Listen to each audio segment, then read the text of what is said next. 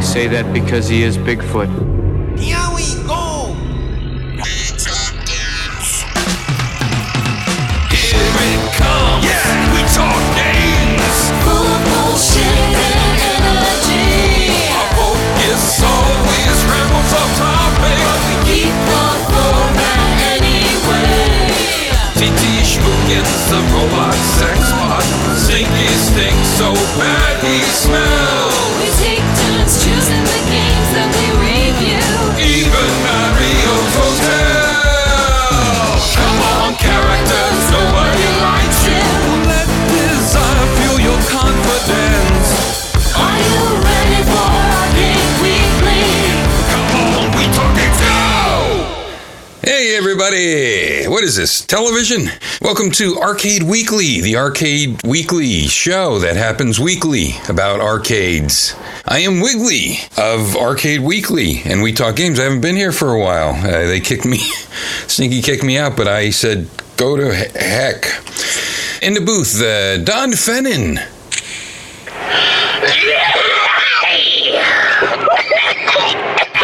There he is. On the Skype pipe, all the way from Ireland, Johnny Capcom. Yes, sir. Yeah, he has a program called the Canon, you see. What happens on that? Myself and my co-host Sean, we delve into the back catalogue of the Canon films oeuvre, or oeuvre, however you pronounce that word. Oh. You know, the French word that means stuff. Egg? Oh, Vagina Dentata. That's the one. Yeah. Oh, I thought you talked about Revolutionary War cannons.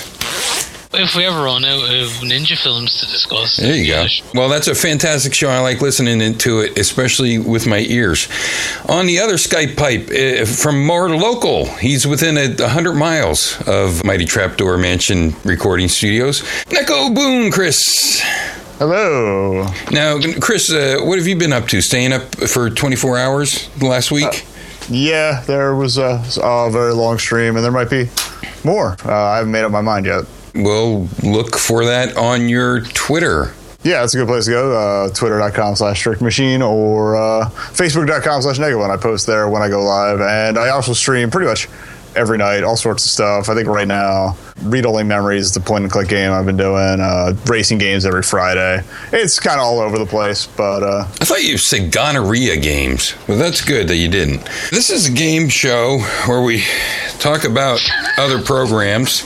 It's a good idea to listen to our programs. Why don't you go to We Talk Games on Twitter? You'll never guess what our @ is, so I'll leave that up to you, you clever Sherlock Holmes types.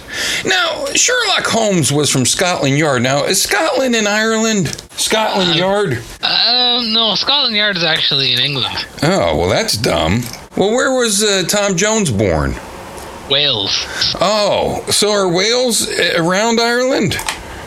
In the sea, yeah. We got various degrees of whales, I should imagine. How about the Narnics? What are those called? Those things with the horns on its heads.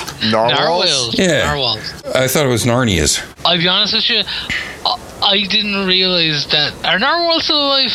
Are they Yes. still in existence? Oh, okay. We haven't gotten rid of them yet, the fuckers. Okay. I thought narwhals were like jackalopes of the sea. I thought like they were crypto creatures. Yeah, they're just mammoos with somebody stuck a horn on them. They do look a lot like belugas, to be fair. I'm willing to admit that I'm completely fucking ignorant when it comes to horned sea creatures. It's something I feel ashamed about, but you know, I'll live with myself. I don't know. You should be afraid of the sea. Don't learn more than you need to, because they will find you and they will take you to the depths where you'll see things you don't want to see. Krakens are real, as are mermaids. Dive in the next time you hear a mermaid. I think that's actually a tooth. Is that a tooth that's growing out its head? Yeah, Yes, that's it's kind a of tooth weird. That, I don't even really know the evolutionary practicality. Oh. It just looks sweet. God is so funny with giving teeth to whales in their faces. What an asshole, growing a tooth out its head. That is just stupid. Duck-billed platypus. Okay, let's get into our show today. Let's see, we had that other month I wasn't available on, Schmuptember, and then it was October Smooktacular. Spooktacular. Oh, man, how about that guy? Dr. Lobos. Oh, yeah. Wow. Lobo was awesome. He was fantastic. I was kept in the dark, being thematic. Yeah. A host being on, and it was quite a surprise to hear him. But hear his dulcet tones fucking introducing the show. Great stuff. I really enjoyed it. He's the real deal, as the kids say. Also, as the kids say, next month is Holiday Haymakers. So this month is November. What did you call it? November.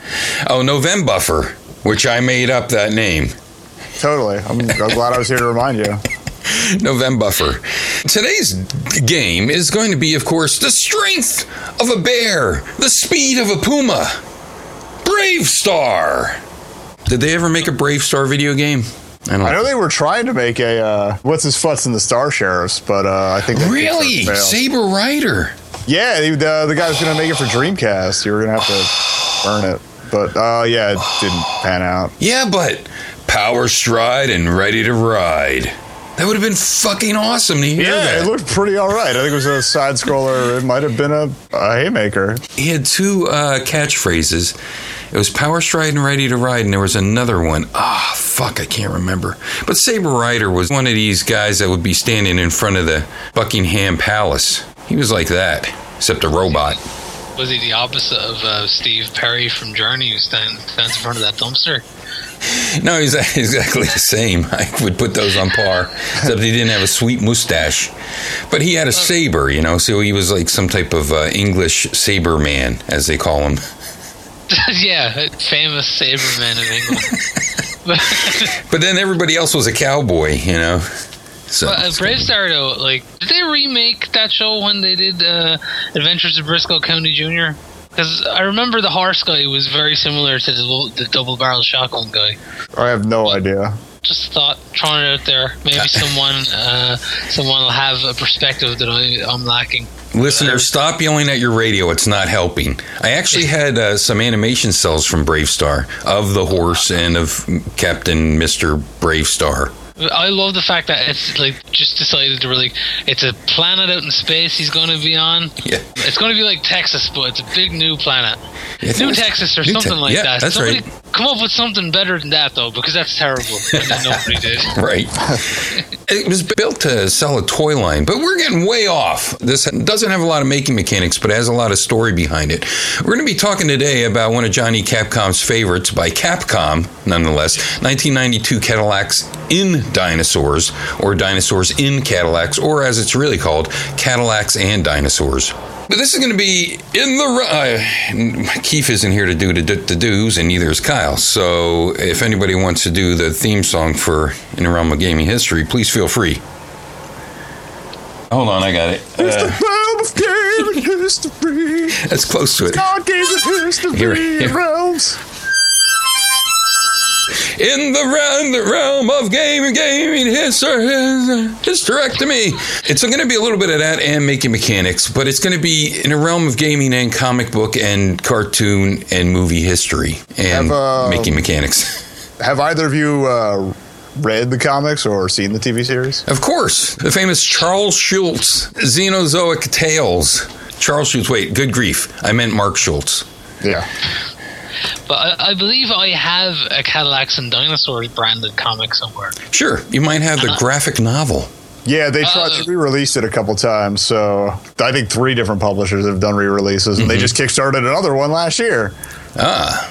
Oh, Christ. Just let the dinosaurs die, boys. Yeah, because the series never ended. Xenozoic Tales, well, and it came out like once a year when Charles Schulz... Good grief, I said it again. Mark Schultz was in charge of it. Very sporadic releases, you could say. You never know if it was over or not. It was basically America's answer to Berserk, if you got any of them manga Japanese comics fans out there. Sure. Yeah. Wait forever, and then something amazing pops up, and you're like, oh, the guy's not dead. All right. Berserk was it's called something else, but it also came out as Berserk for the Dreamcast. Yes. I think they released that in America as well, but it was named something else. Sword of the Berserk. They added the Sword of the, but two different anime series because they redid it closer to the manga, closer to the manga later on. I forget what they changed the subtitle to, but... Good series. Oh, yeah, absolutely. And the art is beautiful. The trolls, like, they're not even the scariest thing in there, but I've had nightmares about them. They're that interesting. Oh, you said manga, and I was thinking anime, so sorry about that. I don't think they get to the trolls in the anime, unfortunately, which is a shame, because they are really creepy and have huge dick noses, if you like huge dick noses on your flesh-eating monsters. They are the narwhals of the manga. So this was a pulp adventure that had become sort of a clique in the 80s, I believe beginning with Rocketeer, which was 1985, which actually began in 82, I guess, as like a back-up comic story. And then, of course, 1983 started Howard Chaykin's run of his pulp type of artwork, semi-noir, 1930s, 1940s, 1950s. His started with American Flag. Then he did a version of The Shadow for DC Comics in the mid-80s. I was a big Chaykin fan. I was a big fan of Xenozoic Tales. I was a big fan of Rocketeer. And I even liked the Rocketeer movie, so shut the fuck up, everybody.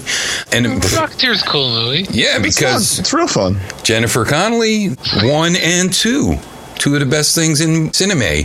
Chaykin started with American Flag, then he did The Shadow, and then he did Time Squared with the 2, so like Times Square, which was a really good series. That was a series I really got into. And then I think there was another one that was a spin-off of Time Squared, but I would have really liked to have seen an arcade game based on Chaykin's Black Kiss. And I say that as a joke because Black Kiss was barely able to be released as a comic because it was like vampiric sex, pulp fiction type of stuff. And it was very graphic in both sexual and violensic contexts. Did it have like an African Paul Stanley in it? It might have. Well, that's all I need. No, it did not. I don't know who that is. You're speaking of? Paul Stanley, you said it's Black Kiss.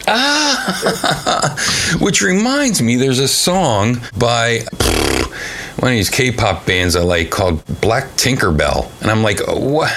I haven't watched it yet. I'm scared. Black Tinkerbell. You know, but they named like Hurt Locker is a dance song around shipping containers that are painted like fluorescent. So that's not Hurt Locker. And I've been getting into K-pop so much lately, and I just like to call it music. I don't really like to refer to it as subgenres of things. I'm not getting into K-pop. I still listen to ABBA and Alice Cooper and Kate Bush all alongside with this. It just so happens that I'm getting really heavy into the Korean scene, and especially that you have fucking Battle of the Network stars with your K-pop girl groups. And it's real. They're really wrestling and stuff like that. You would love that, John. Yeah, it's called Let's Go Team. Boy. It's like the Hunger Games. Is that what it is? It's like that, except you wear bubble suits and try to knock people into mud. Okay. Sorry, I thought it was like the Hunger Games or the Battle Royals. There is an interesting thing. There was a big competition between... I'm not going to say 4 Minute, but I'm going to say 4 Minute. But it was two K-pop girl groups doing archery. So there you go for an hour. So there you have that. At each other or? Yeah, they shoot at each other. Let's get back on track here. Put this in perspective. Games talk, no filler. No filler. Put this into perspective. Arrowing is a game. Archery. Arrowing. Arrowing. Yeah, I can't even say it, but it's. Arrowing. I think that's what it should be called. I thought that was the name of one of the people who died in the car crash. It might have been. I thought it was going to be the making mechanics. It might have been.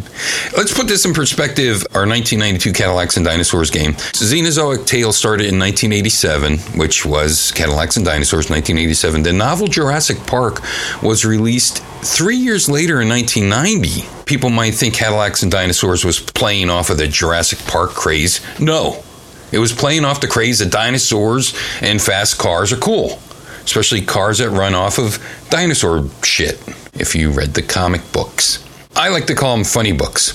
And then Cadillacs and Dinosaurs came in the arcade in 1992, and then Cadillacs and Dinosaurs cartoon, which was incredibly horrible, came out in 1993, the same year as the Jurassic Park movie. So that wasn't playing off of that either. Just so happened that people started getting into this Cadillacs and Dinosaurs after the graphic novel releases. And then, of course, the fantastic game, Second Cataclysm, Cadillacs and Dinosaurs for the Sega CD, 1994, 1 year later by Rocket Science. I can sum up the Second Cataclysm for the Sega CD very easily because of my experience with it. I'm sure everybody else's experience with it. You get the game, Cadillacs and Dinosaurs. You watch the beginning, which may have been one of the first, if not the first, motion comics of ever. Well, excluding Jack Kirby's artwork on popsicle sticks back in 1966 with the Marvel Superhero Show. They took the comic frames and broke them up and then moved the different layers in a parallax manner, just like your motion comics of today. And then some of them were rudimentally animated. Once you start the game, you're in your Cadillac, and there's actually Cadillacs and Dinosaurs in this one, unlike the Cadillacs and Dinosaurs Capcom game, which is there was one Cadillac. One Cadillac and maybe 3 dinosaurs. I counted 5. Okay, 5. If we're not counting the doctors. No, we're not counting that's about 7. Yeah, we're not counting maybe 9 if you count the goo that transforms a couple guys. Definitely not.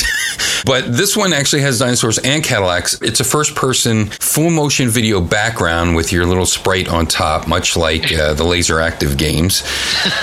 Oh, no. And so you're the main protagonist. What's his name? Jack Tenrick? That's it, Jack. And your female heroine, Hannah Dundee. Hannah, yeah, she is in the car shooting, and you have to shoot things on a path to clear the path. And, of course, it teaches us that brontosauruses were the most fierce carnivores of dinosaurs. Brontosauruses, were they real? Yes. I know there was one of the big ones that was just like it was fake, wasn't it? Well, Brontosaurus was the mistake that they said was the Apatosaurus, and then I think they went back a couple years ago. Like, oh no, Brontosauruses were real. We screwed up. Screwing up. And then there was like Thundersaurus or something. Diplodocus, was that fake then? I know there was one, and they put like a head from one dinosaur on the tail of another and went, new dinosaur! Right. No, that was what they thought the Brontosaurus was, but then they're like, no, or there is a Brontosaurus. I forget. But yeah, they keep mixing up dinosaurs. Like Triceratops, they said wasn't real, I think. Right. But now they think it is. They screwed that one up. Yeah. Yeah, Diplodocus or Diplodocus, I think he's in the clear. I know Iguanodon for the longest time gave the thumbs up forever, but then they realized, oh wait, that's a tooth? The hole for the nose, it thought was a horn and all this other type of stuff. All I know is that I only care about the Ankylosaurus, so I don't really give a shit about anybody else. So here you are, you go in a car, put 59 minutes on the clock, about 10 minutes later, put the disc back in the jewel case and put it on your shelf for 10 years. That is the Second Cataclysm by Rocket Science for the Sega CD. I don't think you do anything except put the game away. Is it as fun as Lucky and Wild? What? Looking Wild? It sounds like Lucky and Wild, remember in the arcade? Oh, Lucky and Wild. Yeah. Is it as fun as that game? I don't remember that game, fortunately. What? Look, you don't remember Lucky and Wild? No, I remember the name. Oh man, it was the coolest. You were a 2-player kind of sit-down arcade cabinet, and one person would drive and the other person would shoot. I wish it was like that. This was one person, the car drove by itself, but you could go right and left, and then you also had a cursor on screen that you had to try to shoot, I don't know, wood, and your car would take damage, and then you ran over a twinkle on the ground and it would repair your car, and then a brontosaurus would bite you and you weren't supposed to shoot them, and then it would step on you, and then you would run into a log. It was really animated well when you ran into a log because you would be murdered. You go flying through the windshield and shit. But wow. I don't think you could complete anything, because I certainly never did. I think there was just a driving part, and it was so horrible, and it was sad because it looked like it was going to be a good game. All right, so let's take a look in the realm of gaming history for 1992. 1992, Kirby is birthed into the world. Kirby's Dream Land, of course, first released for the Game Boy before it was released on the NES. But more importantly, the birth of King Dedede. King Dedede. What do you call him? Because I call him King Dedede. It's King DDD. Oh, DDD. Okay. DDD. There's 3Ds. I know there's Wiggy, 3Ds. You're getting them mixed up with D.D. King, famous bass player in the Ramones and That's rapper right. from the 1980s. You're absolutely correct. That is what I was doing. In Cadillacs and Dinosaurs, you actually fight Vanilla Ice, I think. Oh, no, Ice-T. That's right. Wolfenstein... Vice-T, I know. Yeah. In 1992, Wolfenstein 3D came out, believe it or not. That's when it came out, 92, that late in gaming history. Another 3-player game in the arcade, which is a definite candidate for Holiday Haymakers or the Summer of Stink. Probably one of Johnny Capcom's favorite games, Guardians of the Hood. Oh, yeah. If you want to take Mortal Kombat on a side-scrolling Haymaker beat-em-up, there you go. Oh, man. Lots of fun. Every time someone gets a main machine, they'll always come to me, and because of this show and because of my interest in arcade games, and they'll always say, give me some classics that I never have heard of, like, you know, to put on my main machine, and I'll always put Guardians of the Hood on there. And then I want to, you know, when I go to visit and play, they're like, what the fuck is this? You want to set up some spy cameras. I mean, I give them good recommendations for the rest of them, but Guardians of the Hood, like, you gotta have that. If you got an arcade cabinet, you don't have Guardians of the Hood on it. I mean, Jesus Christ. No one played it in the arcade, so you might give it a little play there. You don't want all those people who made the game to feel bad. No. They should, of course, go kill themselves, but no, you don't want them to feel bad about it. Just stop the bad feeling. Sorry. Echo the Dolphin also came out first for the Jenny, which everyone loved it when it came out. Let's all buy it, and let's all not understand what you're supposed to do with it, and let's put it back in the cartridge case with Cadillacs and Dinosaurs. Another first in the series from Nintendo was Super Mario Kart for the SNES. Mortal Kombat also came out in the arcade. Weird that came out when other digitized things were coming out simultaneously. Sega CD, of course, the infamous Night Trap started. A must-have as well. I must always mention Star Control 2 because I love that game, and if you ever want to fight somebody... Space War and what was the original version of Space War called? Something Space. Arcade game ever. Yeah, Computer Space. That's sort of what it is, except you get to choose different types of ships. You can actually tell what the ships are. Always pick the ship that shits out its bullets because that is the most fun, and you will... I don't know why. I mean, suddenly you're like a 5-year-old again and laughing every time the one ship makes a fart noise and poops Does it out. trail the bullets out from behind? Yes, it poops. It goes... and poops the bullets out, and it's incredibly hilarious. In the hardware scene, we had the JVC XI launched in Japan as the Wonder Mega. It makes more sense than XI, but both equally shitty names. Both, like the JVC Wonder Mega. I don't know. Do I stick that up my butt? I don't understand. Was that a Mega Drive by JVC? It was the Sega CD, a single system. Yes. Single system. I've seen pictures. I mean, you know what? Did it have a cartridge slot? You'd have to think, right? Yeah, the CDX definitely had the cartridge slot. I loved the CDX. That was so beautiful. Gorgeous system. I didn't care that I didn't really like the Genesis. I didn't care that the Genesis no longer had support by the time they released that. It's just such a beautiful system. I still have it today. And of course, the Super Scope was released. Also was the CDI. The CDI was released, which began to lead to the Chapter 11 of all the Silo audio and video sales stores in the United States. Do you remember that, Silo, at all? I remember Silo. Yeah. Man, I bought my Cero and Vegas there. I bought my CDI there. I bought my 3DO there. 2 stereo systems there. I love that joint. But I think that CDI, because they were trying to push that in every aisle of their televisions, and I think that's what led to their death. I'm still not sure why they would have named an electronics place after something you keep corn in. I'm really... now that I'm older, I'm thinking back, I'm like, that doesn't make any sense. Remember, silos are round so that you don't have mold in the corners. So that's why they didn't want... But unfortunately, they were being eaten from the middle, from the CDI. Let's talk about making mechanics. We're done with the show. Sorry, everybody. Goodbye. This game really doesn't need any making mechanics because Capcom did 2 types of games besides Street Fighter. Left to right haymakers, and they did flying around in airplane games. If this game would have been called P-51 Mustang and Dinosaurs... it would have been an airplane shooter, but it wasn't, so this game happened. It also might have had more dinosaurs, plenty of pterodactyls. Well, P to the S, if you want to play P-51 Mustang and dinosaurs, check out Prehistoric Island series from the Neo Geo, 1989.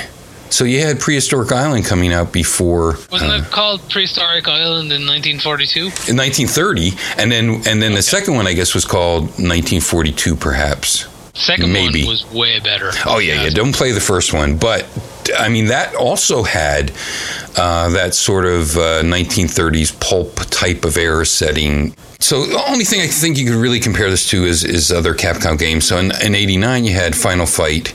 In 91, too bad Keith isn't here, Captain Commando. Same year, 1992, Warriors of Fate and Final Fight 2. And 1 year after this, we would start the Dungeons & Dragons, I think, 1993. Sounds about right. So let's get into Cadillacs and Dinosaurs. I'll just set it up a little bit. Jack is one of the main characters. I'll tie it into the comic. He modifies Cadillacs to run on dinosaur shit, as I mentioned. He also had a Jurassic Allosaurus pet called Hermes. Hermes, is that it? Okay. And then he was part of a group called the Old Blood Mechanics, which was, there's all these different types of cliques that are going on here in underwater Manhattan. I was going to say Manhattan because I'm into, My Little Pony as well. Manhattan's underwater, and it's kind of sad in the Cadillacs and Dinosaurs game because you do see the Twin Towers back there. Then you had the Griths in the comic, who were the reptilian humanoids that you see in this game. Also, you see sort of these Sleestaks in this game too, but they're like your enemies. They're in the beginning. They're in the beginning. That's right. And they are helping. They don't show up in combat at all. No. Whoa. For you, John, this is also where David Icke got his Queen Mother reptile ideas from. Oh, wonderful. It would be right around the same time, wouldn't it? I just wish it featured the Prince Charles lizard man, which is amazing because he just has these giant ears. Right. He's like a king cobra. Nicki Minaj is also a great lizard person, but of course that's in the future from this. My favorite is still Ann Coulter, favorite lizard person right there. Ann Coulter, yeah, she doesn't need any modifications to see her as a lizard. In the comic, these Griths were psychic a bit, and they also couldn't speak English, so they would spell things out with Scrabble tiles. And they had a liaison, Hobbs, of Calvin and Hobbes, of course, who was also Jack and Hannah's friend, and he wasn't from Calvin and Hobbes. Mustafa was in it. Mustafa Cario was in the books. I don't know about Lunk or whatever his name was. Mess O'Branigan or something like that. He is in the comics, but he shows up in the first one very briefly at the top of things. Okay. And then he dies in the third one, killing off two guys who killed his wife. Okay. Spoilers. Belated spoiler alert. Yeah, he drives off a cliff. Oh, right. I don't remember that, but that's who that is. There's no doubt that he fits in with this whole scene. To jump ahead into the game, his character on screen looks nothing like his close-up picture. His close-up picture is missing a few chromosomes. One. That's how he looks in the comics as well. He's basically supposed to be a slab of meat. The end. Ah, right. In the arcade game, he looks like Hagar with a different haircut. Yeah. And acts like him as well. Less mustache. Exactly. The heavy in the comic, no pun intended, none taken, was Hammer. I can't remember his last name. There's Hammer Terhule. He's got his brother, Wrench Terhule. Yes. Vice actually is their brother as well, Vice Terhule. Vice, Wrench, and Hammer, their parents were analog tool fetishists. And then the T-Rex was the most gigantic of the carnivores. Just like in Jurassic World, they have the ability to blend in with their environment. What else was just like Jurassic World with the T-Rex? Jesus, I forget. Something else was as well. John, I don't know if you know, but before it was supposed to be Cadillacs and Dinosaurs as a tie-in, this was actually going to be a WWF side-scrolling haymaker. Really? Yeah, well, you know that because it starred the main two characters from the WWF, Uncle Elmer and, of course, Skinner. Yeah, of course. Yes. Who could forget those mainstays? So let's start with John because he was really stoked about doing this game. I remember playing the living shite out of this back when it came out, and the few years afterwards. When you mentioned the animated series earlier on, I remember having a weird longing, I guess the word is, because I remember watching the animated series in the dead of shitty winter and just kind of sitting there watching going, oh, I wish it was summer so I could go back to the arcades and play Cadillacs and dinosaurs, and just kind of being really depressed for like a couple of days, like, because we lived like 20 minutes away from the beach, but and that's where all the arcades were. Right. But nobody went there during the winter, like. Sure. Yeah. And they weren't really open. I always look back on it fondly. The style of graphics, like Final Fight, obviously, Street Fighter 2, The Punisher, Alien vs. Predator. Like, there was just a period of time where Capcom were doing this gorgeous style of graphic art. Like Captain Commando as well, obviously, is in that lineage. I don't know, I'm just drawn to it, you know? I like a good brawler. I guess I'm a product of my time. You know, Wiggly, you like the solid-state pinball machines. Sure. The single-screen platformers. I like my belt scroll and beat 'em ups. I love this game as well. I was immediately drawn to it, but like I said, I was disappointed. Basically, you fight two dinosaurs. There's some Triceratops that run by. Basically, it's a T-Rex and also sort of like a Velociraptor type of animal. I don't know if that's supposed to be the Allosaurus, but... the Allosaurus is for the T-Rex ones because they were small, the actual T-Rexes. There's Deinonychus is where the raptor likes. Okay. The ones they called, I think they're called cutters, or they're called cutters in the comic. There's one pterodactyl, one Zeke, right, or maybe two that fly down in the first level on the rooftops in the city, and he comes back a little bit later on. Oh, and there's the feet of the one that you walk between in the one level too. That's true. Yeah, that's true. Was a good time. There's usually that shadow type of thing you have to avoid in pretty much any beat 'em up, whether it be a wrecking ball or a big fat guy. And this does have those big fat guys that I hate in games. I only hate them because they always roll up and bounce around. And I just never seen a fat guy do that. Yeah, when I was playing, I was like, why is everybody Blanca? Why are there so many Blancas? You go back, and I'm sure, Wiggly, you have no interest in this at this point in your life. But if you go back and look at 1980s Austrian professional wrestler Otto Wanz's output. Otto Wanz was one of these guys. He was a big fat dude who moved really fast and did nothing but cannonball attacks. Okay. So if you're looking for a real world version. But did he bounce?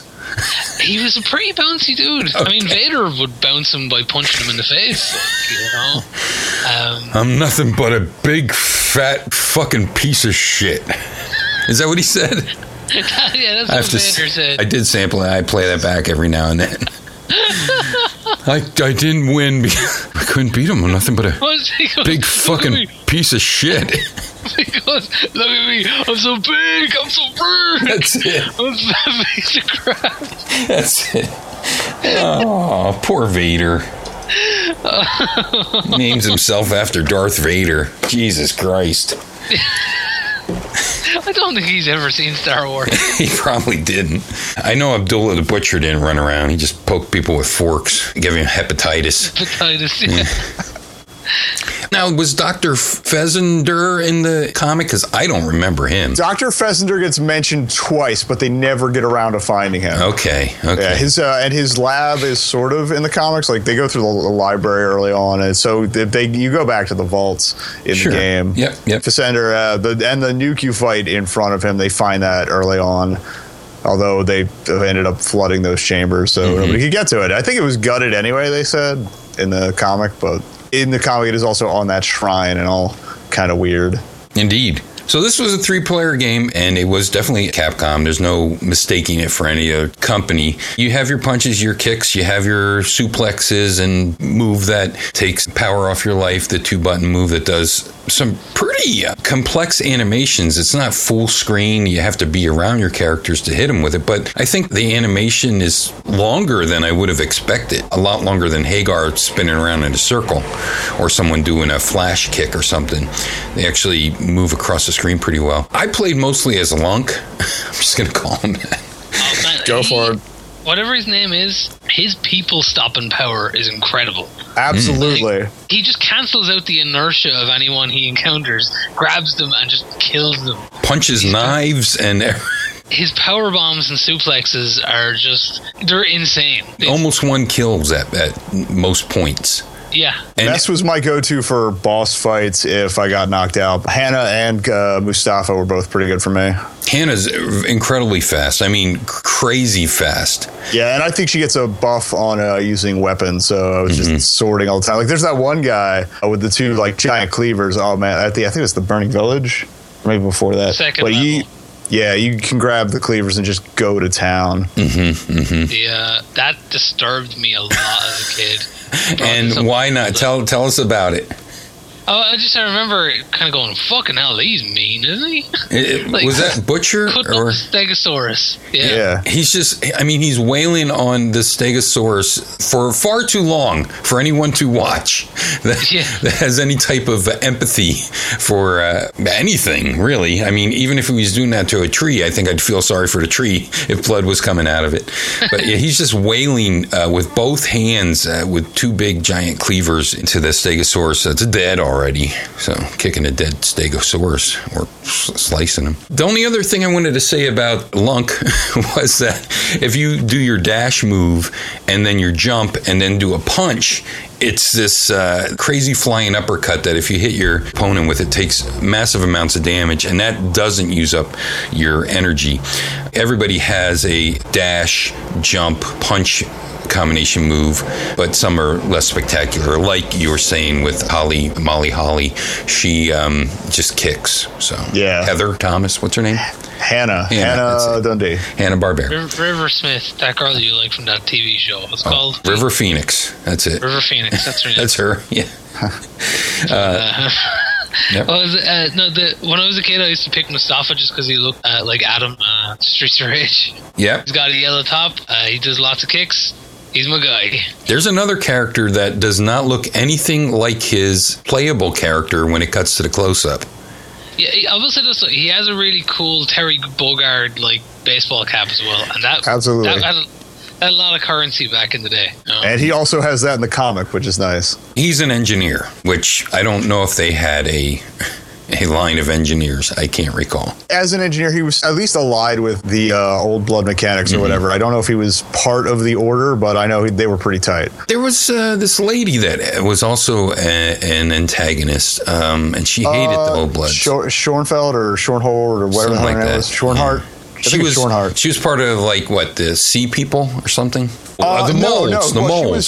She was one of the moles, the underground crew that had found the vaults and found the atom bombs and was all for technological advancement. Like basically the plot is that because of humans, the world went to shit and kind of. It was kind of a play on the whole idea of the Earth as a superorganism thing, where there was a big cataclysm, everything got wiped out, and the remaining humans survived underground. And then I think 450 years later, the almost 500 years. 5 years. Yeah. And so 2020, we're all dead. And then 450 years after that, people come back to the surface. And then this is I think 30 years after that. Right. I know Jack was originally in the vaults for a while. Hannah was from the Sea People, and then she was a scientist. No, Hannah was a diplomat. Although she was into science. She was for technology. I meant, but she wasn't for expanding humanity's domain on the Earth. The Schornhart lady was all about reestablishing technological dominance and farming everything and pushing back nature and stuff. Whereas Jack was basically an eco-terrorist. They don't really get to it in the game, but the first issue... They don't get to anything in this game. No. They touch upon some of it, but the first issue of the comic, he goes on this hunting trip because Hannah shows up from her Sea People place or whatever.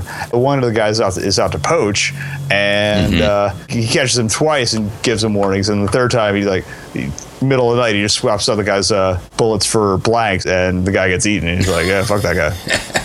And it's all shit like that. If they're going to make an accurate game based on this source material, they'd have to make Fallout. There you go. Exactly. Basically, yeah. It is a great theme. It's definitely the best Cadillacs and Dinosaurs that came out, being that there were two. Yeah. But it is a classic Capcom game. The big advantage of this over Final Fight and Captain Commando. Well, Captain Commando, could you pick up up guns in Captain Commando, or he just had guns? I think you just had them. Yeah, I forget too. We need Keith on the line. But in this game, you can pick up machine guns. You can pick up a pistol.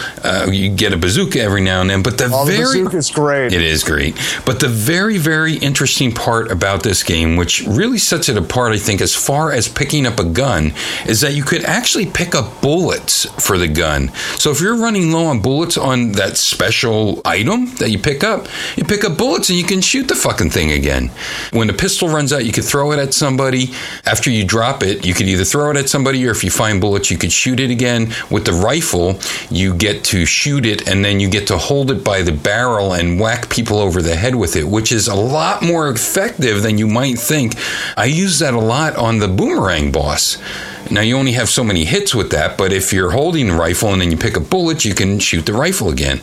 I think that's a really neat mechanic that I haven't seen on any other walk back and forth punch and kick beat 'em up.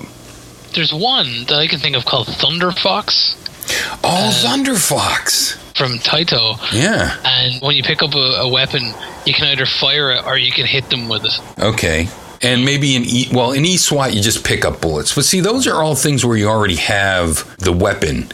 This is one where you get the weapon as a special item, and then you can pick up... In Thunder Fox, you get the weapon as a special item. They drop machine guns and handguns and stuff like that. And rocket launchers, actually. Very good. Yeah, the rocket launcher comes along very rarely. Every now and then when you lose, you'll get dropped in with 5 shots, so that's kind of pretty nice. Yeah. And I don't know if you noticed, at least with Mess, when he fires it and actually explodes somebody, which is great because it's just bits of dude everywhere. Yeah. The eyeballs go bouncing away, which is hilarious.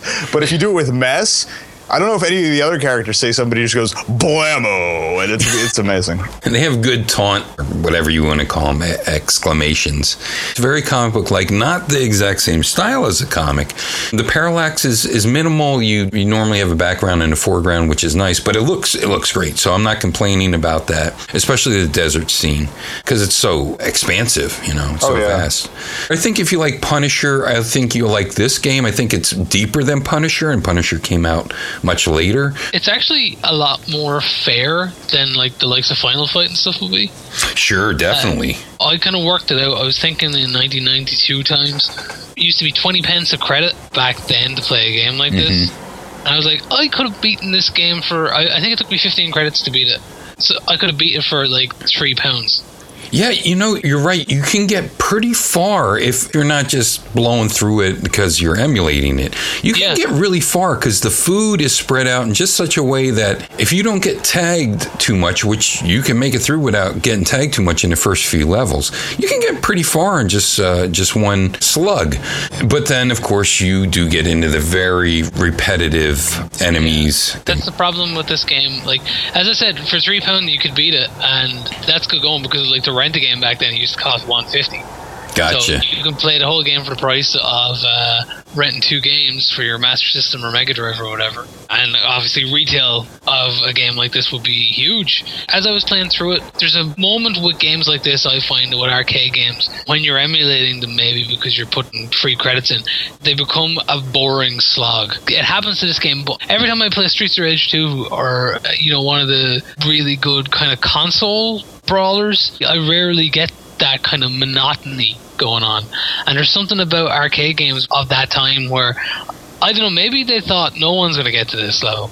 Right. Without emulation, how many people would see the end screens of any game? You would always crowd around the arcade games where someone wasn't stingy on putting a $10 roll of quarters into a title. So you'd always want to crowd around there to see the end. I remember the huge crowd to see the end of X-Men, the 4-player version. You had to jump up if you were in the back to try to see it. Same way with Simpsons. Like when someone beat one of those multiplayer arcade games, people really crammed around the system to see the ending because you're right, people wouldn't put the quarters in. Yeah, both this and Ninja Turtles arcade game, they had these at my bowling alley arcade, and it was a small crowd because most people were bowling for some reason. Yeah, we would always get like double the people when it was getting towards the end. Like someone would go out. There's always birthday parties and stuff, and someone would go out like, "These guys are gonna face two Ninja Turtles! Oh my god, they're beating all the." I don't think we actually finished Cadillacs and Dinosaurs, at least before I moved. The arcade at this bowling alley was like a closet at the time, so it'd be half full, deep back, and somebody's like, "I want to go play the next generation pinball machine. Get out of my way." Hey, man, when you get the cannon on that, it's sweet, you know? Oh, absolutely, yeah. Well, I used to hate when you'd be playing an arcade game and you'd be doing really well in it, and some little kid would come up with its mom, and I'd go, "I want to play that game now, ma'am. Can I play that game?" And you're going, in your head, you're not saying anything, but you just want to say, "Fuck you, kid. You don't get to play this game. Look at my change up on the marquee." Exactly. So you did that too. So everybody put like 6 slugs, we'll call them because of our differences, and put 6 bits across the top if you wanted to keep playing a title. Yeah, it's one of those universal things that everybody across the world seems to do. That's good. Yeah. I only saw the quarter line usually on versus games. Okay. I could see doing that for single player as well. Oh man, we did it back in the 70s. Yeah, that was a thing in the arcade. And if someone wanted to play, they'd put their quarter up, separated by like 2 slug distance. Yeah. So then you had to get out of there. And you're like, I'm doing fucking good on Tempest. Why? I want to reach level 12. Oh. It's still common practice to do with pool tables here. Oh, okay. If people are playing it and are playing pool and you want to play next, just walk up and throw your credit on the table, and they'll know that you want them out of there once they're done. Gotcha. Let's talk about the last one. Basically, this is a very simple game. It's a side-scrolling punch and kick and jump, and you fight poachers and weird-looking people, giants, and things like this. And every now and then, one of these people will awaken a sleeping dinosaur. They're just minding their own business. They're green. They'll slap them around a bit. They'll turn red or orange. And that's when you have to fight the dinosaurs. And once you fight the dinosaurs, most of them will turn back to green and walk off screen. You don't have to murder them. That's basically it. And then there's one level where you drive the Cadillac, and it's just a level where you try to hit as many enemies as you can, although you can't really see their pattern too far ahead of you. Just fun to go and try to run over items and people for points. Really, you don't even get like food if you run into it. You don't get the benefits of the things that you run into. Yeah, I'm pretty sure there's a pattern to it where you can maximize your damage, but I didn't pull it off. You'll fight a motorcycle guy at the end of that, and you can inflict a motorcycle guy named Hog, no less. Very creative. You can get him down one level of his health by driving into him if you're good enough to avoid his grenades. And that's another thing. There's grenades you could throw at people, and when people burst into flames, their entire body bursts into flames. And yeah, very, very Street Fighter. Exactly. It's that wonderful burning effect that Capcom had in so many games back then. Toasty. It's doubly nice because it also worked. I remember the swamp level. I threw a grenade and I thought, nah, the guy's not going to light on fire. Nope. Lit on fire, even though he's half covered in water. There's also packs of dynamite, which do a wider, broader thing of damage. But once again, they're not full screen effects. So if people aren't around these incendiary devices, they won't feel the damage of them. So that's kind of good. I just want to talk about the last boss for a little bit. Probably one of the coolest looking last bosses, his final incarnation as the Doctor. Unfortunately, the bosses are fairly easy to beat. They're not really challenging. They don't have a lot of hit up here to make that happen and hit down there. It's sort of just try to get in as many punches as you can, going up vertically from the character and punching and kicking him, or even if you can, give him some type of body slam or something. Of course, other minions come out and they're pains in the asses, but it's just one of the coolest, I think, boss concepts that I've seen. Although it might have similar elements, I don't think anything's been that cool. And I like the ending a lot. The ending's a pretty long story compared to what's usually in a video game. I think that sort of fits into a cliffhanger type of pulp storyline. I thought it was interesting with the minions. Like, some were just generic, oh, hi, I'm a gutter, I'm a thug, I'm a trapper. But there were also characters from the comic that were specific characters that you run, like, just the Hammer and Wrench Terhule, there's like 80 of them running around. Nice, Gniss. He was a guy who had one of his own side stories, and it was like, it's an interesting choice because they could have been made bosses. Like Nice was a fisherman; they could have had a dock level, but no. Instead, they decided to throw 80 of them in there. Well, that's because it was supposed to be a WWF game. Yeah, featuring Uncle Elmer and Skinner. Yeah, Black Elmer. I don't know where the hell he came from. Obviously, the WWF. Yes. And Skinner from the one of my favorite wrestlers. Oh, God. Did he spit chew tobacco? I don't remember. He did, yeah. He was probably. Terrible. He was one of the Fantastics, I think. Steve Kern. You want to see true 80s manliness, look up some Fantastics music videos on the YouTubes. Yeah, I have seen one of those, actually. They're amazing. They're shirtless, but with bow ties on. And they sit on bikes together and stuff like that. Fantastic. What would you have improved? This is what I would have improved. Of course, a larger variety of enemies, but that's par for course on these games. I just love to be able to punch people when they're on the ground, a kick or punch them. This one, you don't have that mechanic. Even back in the day when Bimmy and Jimmy were around, you could at least kick somebody in the head when they were down on the ground. So that's a mechanic I wish could have happened.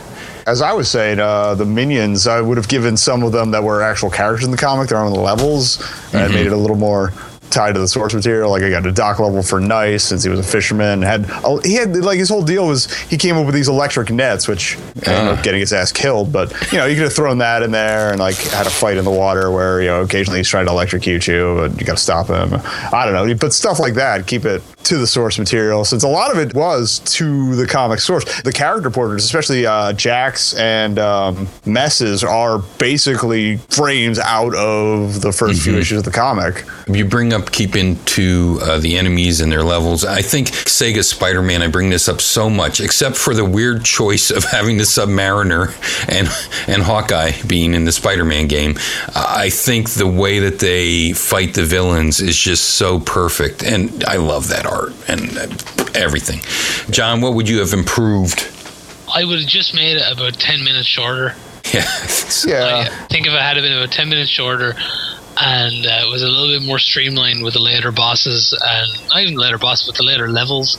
Like one boss has 3 or 4 kind of forms. It just becomes a chore after a time because he doesn't really switch up his attack too much. I think a game like this, you should only really be playing it for about half an hour because it gets repetitive after that much time. I think if you're doing a perfect playthrough on this game, it's generally around 45 to 50 minutes. It's too long for a coin muncher brawler. Indeed. And I think more intelligence, more design to the boss, as more targeting on the bosses, not just come up from underneath them and whack the shit out of them. And now here's TT Schmootkins with next week's We Talk Games Video Power Magazine Arcade Weekly Arcade Game Audio Clue. We shall see. Hello, I am Titty Schmootkins. Here is next week's We Talk Games Video Power Magazine Arcade Weekly Arcade Game Audio Clue.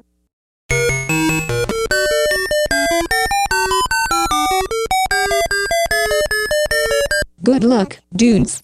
What would the movie tagline for this show be? I'll go first. I didn't even think of it. I'll go first. Cadillacs and dinosaurs. It almost has Cadillacs and dinosaurs in it. That's all I got. I'll go now. Yes. From the dawn of time, everything can be solved with a punch. True. Nico Bunz. Anything? Oh, yeah, here we go. Cadillacs and dinosaurs. Why are there sewers under the sea? And why is the shadow of the manhole cover darker than the hole? The hole is like this light gray, and the manhole cover shadow is pure black.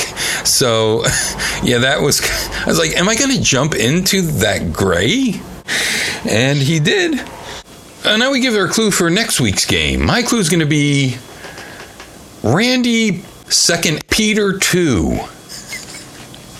Good luck. Anybody else? I got one. Okay.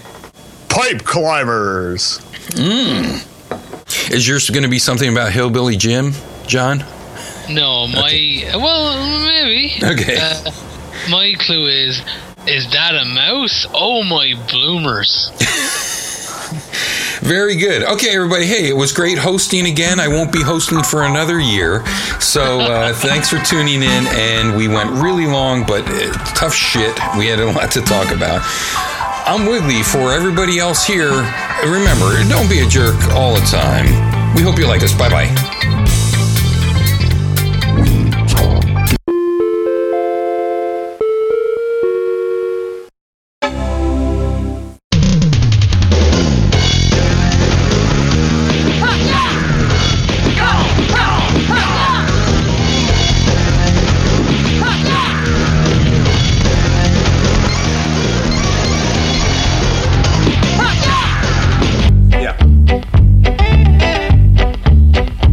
In your first acting lesson, let's say you're at a Jamba Juice and you see a T-Rex. How do you act? Easy. You say, "Oh shit, T-Rex." Do you see how I emoted? This lesson is brought to you by Fireball Whiskey. Fireball. Drink it out of a paper cup. Don't be a dick about it. Scenario number 2. You're in the desert and you see a snake. How do you react? You go like this. "Oh shit, fucking snake!" Just make it about yourself and not about that. There's a fucking snake in the desert. With my DVD course, there'll be surprises that will catch you off guard, just like I was caught off guard. Let's say you get pulled over and you have a bunch of weed in your glove box. Simple. You do this. "Officer, I don't have weed in my glove box." This acting lesson is brought to you by Two Bears Fucking. If you're playing a parent and your child asks you where babies came from, you simply tell them the truth. From your mom's butt. Let's say you forget about your spouse's birthday and they confront you about it. Simple. You just be honest. You say, "That is not your birthday. You were in an accident. You have to trust me. Now go back to bed. Your birthday's tomorrow." Act now. You get my acting DVD, which will teach you to make a video to then show them, which is proof that they were indeed in this accident, that they were not in. Now this has been Acting with Chris Pratt. I hope it helps. I'm guessing it won't. Just work out a lot and use sunscreen and fucking roll the dice, man. And remember, if you're working on your plan B, you may as well make it your plan A.